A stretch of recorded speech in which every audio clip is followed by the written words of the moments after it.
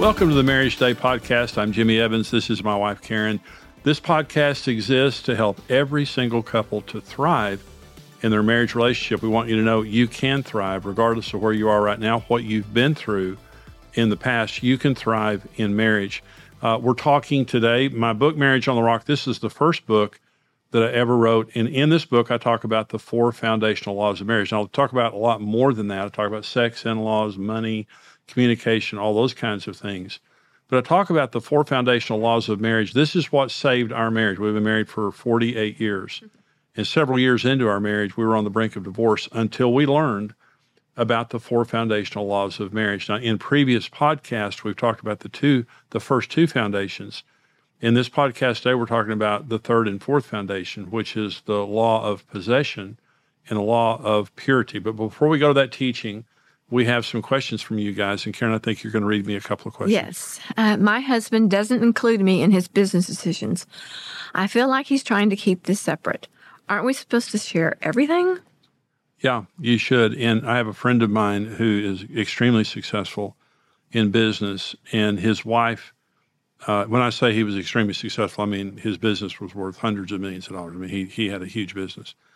And he didn't just have one business, he had several businesses. And he patronized his wife, and she would keep saying to him, "Honey, I don't know if anything happened to you, I don't know anything going on." Mm-hmm. And he would say, "Well, it's just hard to explain. There's just a lot to it," and stuff like that.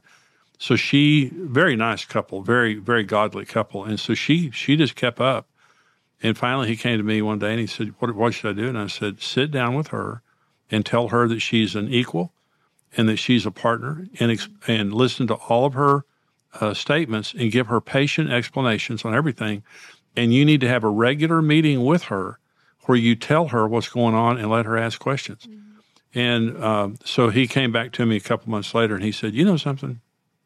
He said, I was kind of offended when my wife said that to me. He said, "But it has helped our relationship so much. We're so much closer now that I've sat down with her and began to include her in business decisions." He said, "But the other thing is she has a lot of wisdom." Mm-hmm. He said, "I was surprised how much wisdom she has." So I think that he needs to include you, and you might need to go get counseling.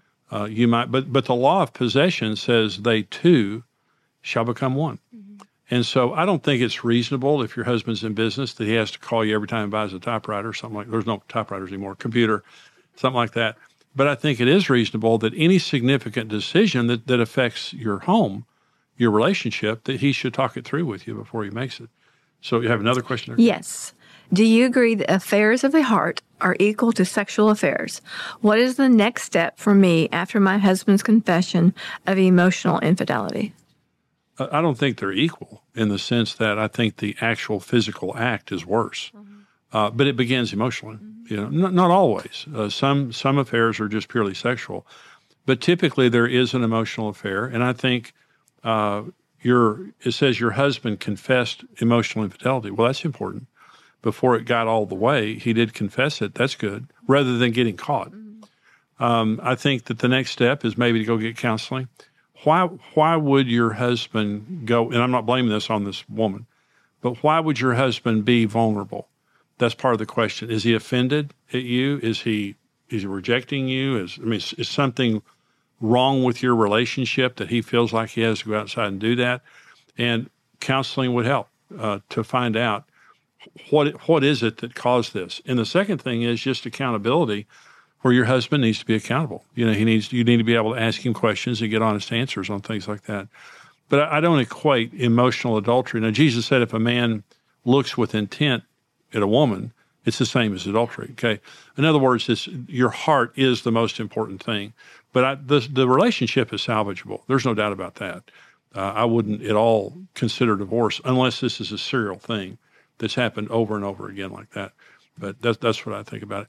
Hope that these are helpful to you. We're now going to go to the teaching on the 3rd and 4th foundational law of marriage. If you're watching us on Apple or Spotify or YouTube, wherever you're watching us, please subscribe to our channel there and leave us a comment. We would love to hear from you. We're going to go to this teaching now on the foundational laws of marriage.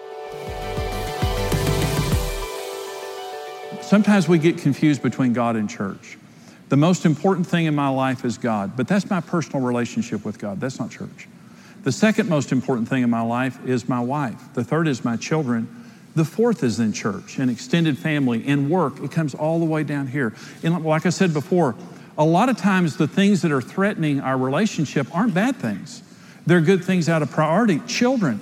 Nothing is as important, God in a marriage, children. But some people say, well, my children, I live for my children. That's good, but listen, your children are a temporary assignment. They come and go. Listen, I remember when they put our kids in our hands, and I remember when we gave them away at their weddings. And they don't want you following them around the rest of their life. They want to be in a relationship.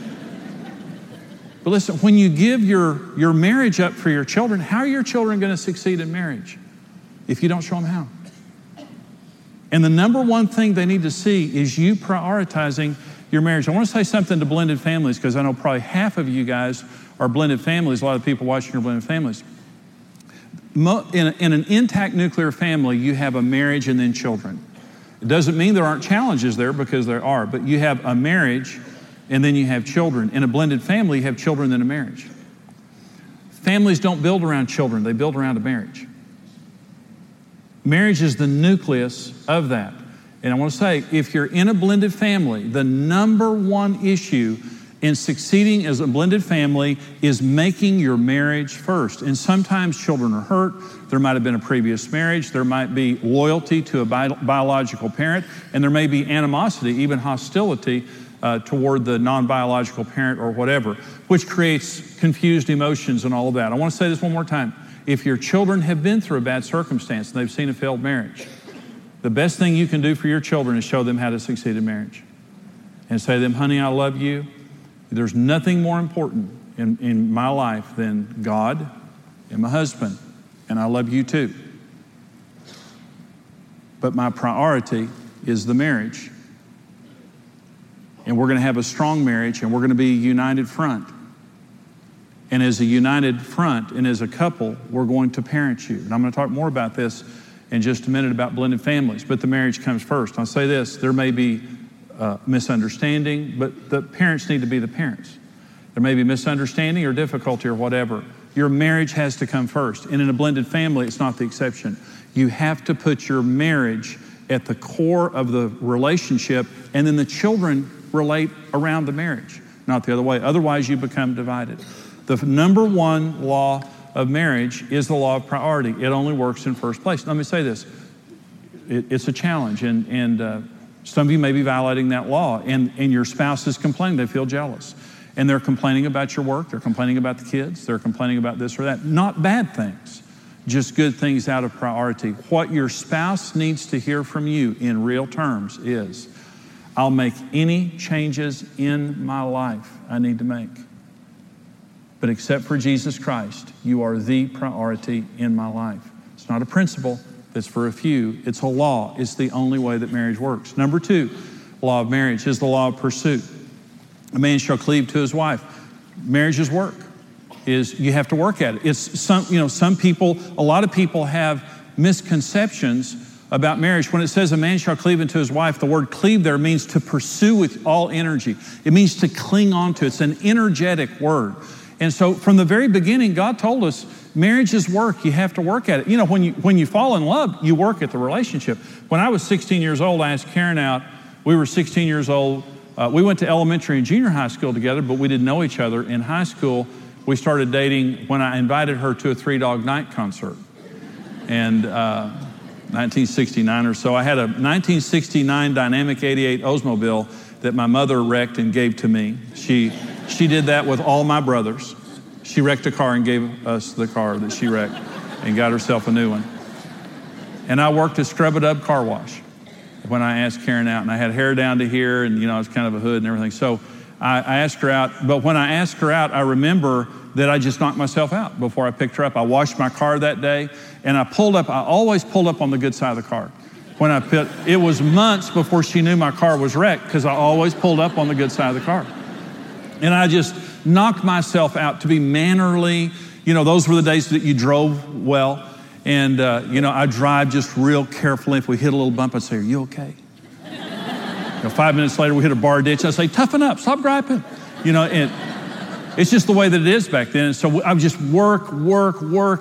But as soon as I knew that I had her, I began to take her for granted. And that's human nature. We work until we get something secured, then we take it for granted. Well, that's why marriage doesn't work. For the rest of your life. Well, again, we've been married 39 years. It's been 42 years since we started dating. Today, we work at our marriage, and our marriage is great as long as we work at it. It's never different than that. No one is the exception to this, but a lot of people have misconceptions related to marriage, and we have to get these misconceptions out of our mind. The first is, if I marry the right person, the emotions will happen naturally and effortlessly throughout our marriage. If I marry the right person, the emotions will just always be there. Every morning I'm going to wake up and look at you and just go, hallelujah. Oh. It's happening again. No, you're going to open your eyes and smell their breath and, see them in the harsh morning light. And there's no such thing. Now, listen why this is so important. Because there are a lot of people that believe there's something wrong if I have to work at it. If I married my soulmate, and this is the word that's being used a lot today, soulmate. I'm looking for my soulmate. Let me tell you something about your soulmate. A, they're really messed up. Okay, if you think your soulmate is this person that you see and just go, oh, like that, well, you may fall in love with them, but they're still messed up. Let me tell you another thing about soulmates. They're not born, they're made. The best marriages are not two perfect people who get together and chemistry strikes and they live happily ever after. The best marriages are two very different people who have a lot of incompatibility that roll up their sleeves and go through lots of trouble together, but they stay together and work it out and they come out as best friends. That's how marriage works. The best marriages are people who have high goals and a high work ethic. The worst marriages are people who have high goals and not a good work ethic. That's proven in research. And so if I marry the right person, the emotions will be there. No, they won't. It'll be there to the degree that you work at it. And even if you work at it, there'll be times the emotions just aren't there. The second is, if my emotions change toward my spouse, I must have married the wrong person. No. Again, emotions come and go. I can't predict my emotions, but the best love in the world is love by choice. It's called agape love. It's God's type of love. I don't know what my emotions are going to do tomorrow, but I'm always in control of my will. When I say I love Karen Evans, what I'm saying is this: regardless of how I feel or what she does, I've made a decision. I will always be faithful to her and do my best to love her as Jesus would. That's what I'm saying. I've made a decision. I can't depend on emotions. The most beautiful people in the world, the most talented people in the world, you notice they fall in love, they divorce. They fall in love, they divorce.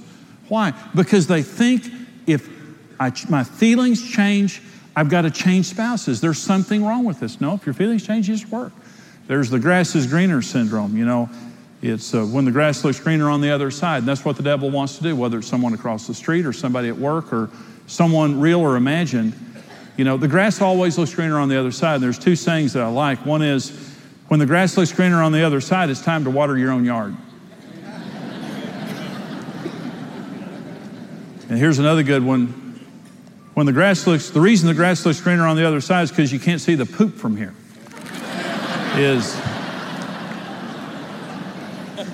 Everybody looks good from a distance, but live with them for a while.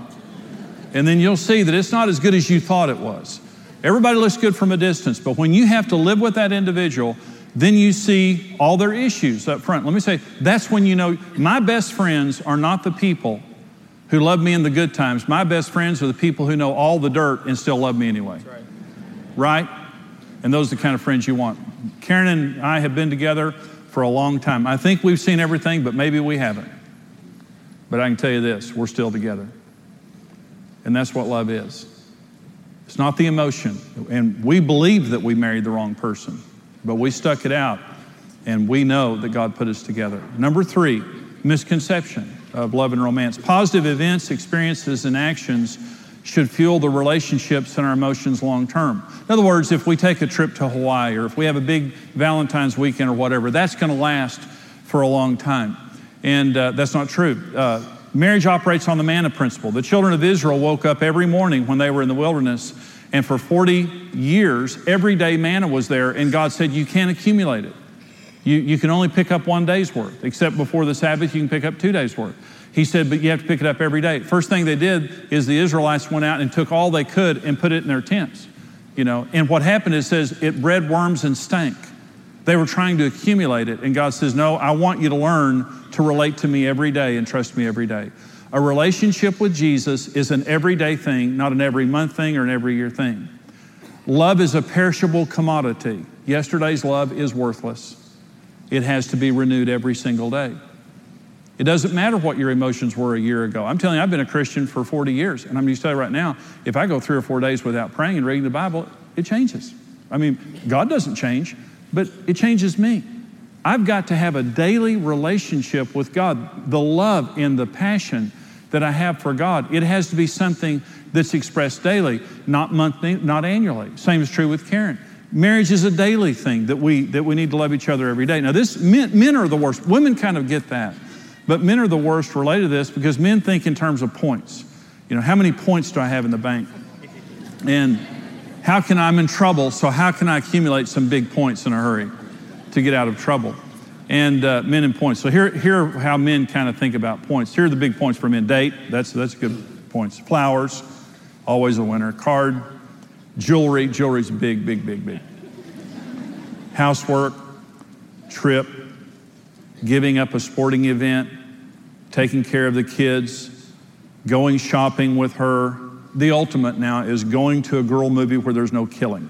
And that's the ultimate, like that. You're in love when you're willing to do that. I went to see The Horse Whisperer with Karen, and I just thought I was going to die. I really did. But some men say that point system, yeah, great, okay, here's the way it works. So you take her on a trip, you do something big for her, and you're thinking, man, that was big, that cost a lot of money, that's going to last for a long time. All points evaporate at midnight, every night.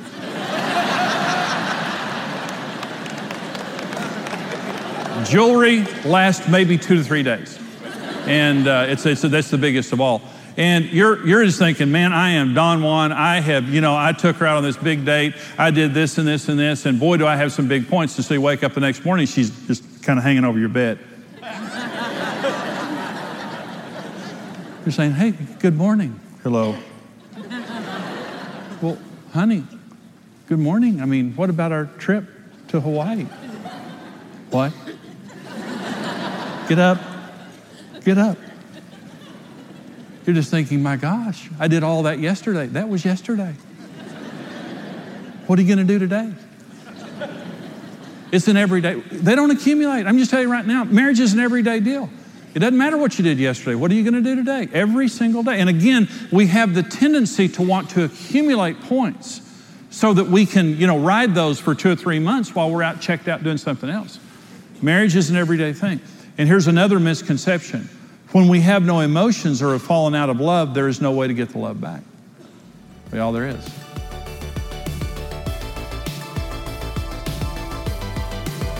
Hey, this is Brent Evans with XO Marriage, and I want to thank you for listening to the Marriage Today podcast. We believe your marriage has a 100% chance of success if you do it God's way.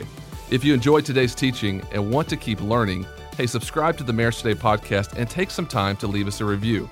Your reviews help us spread the word and can encourage someone else in need. For more great marriage content, check out xomarriage.com, where you can see all of our marriage building resources, articles, and live events.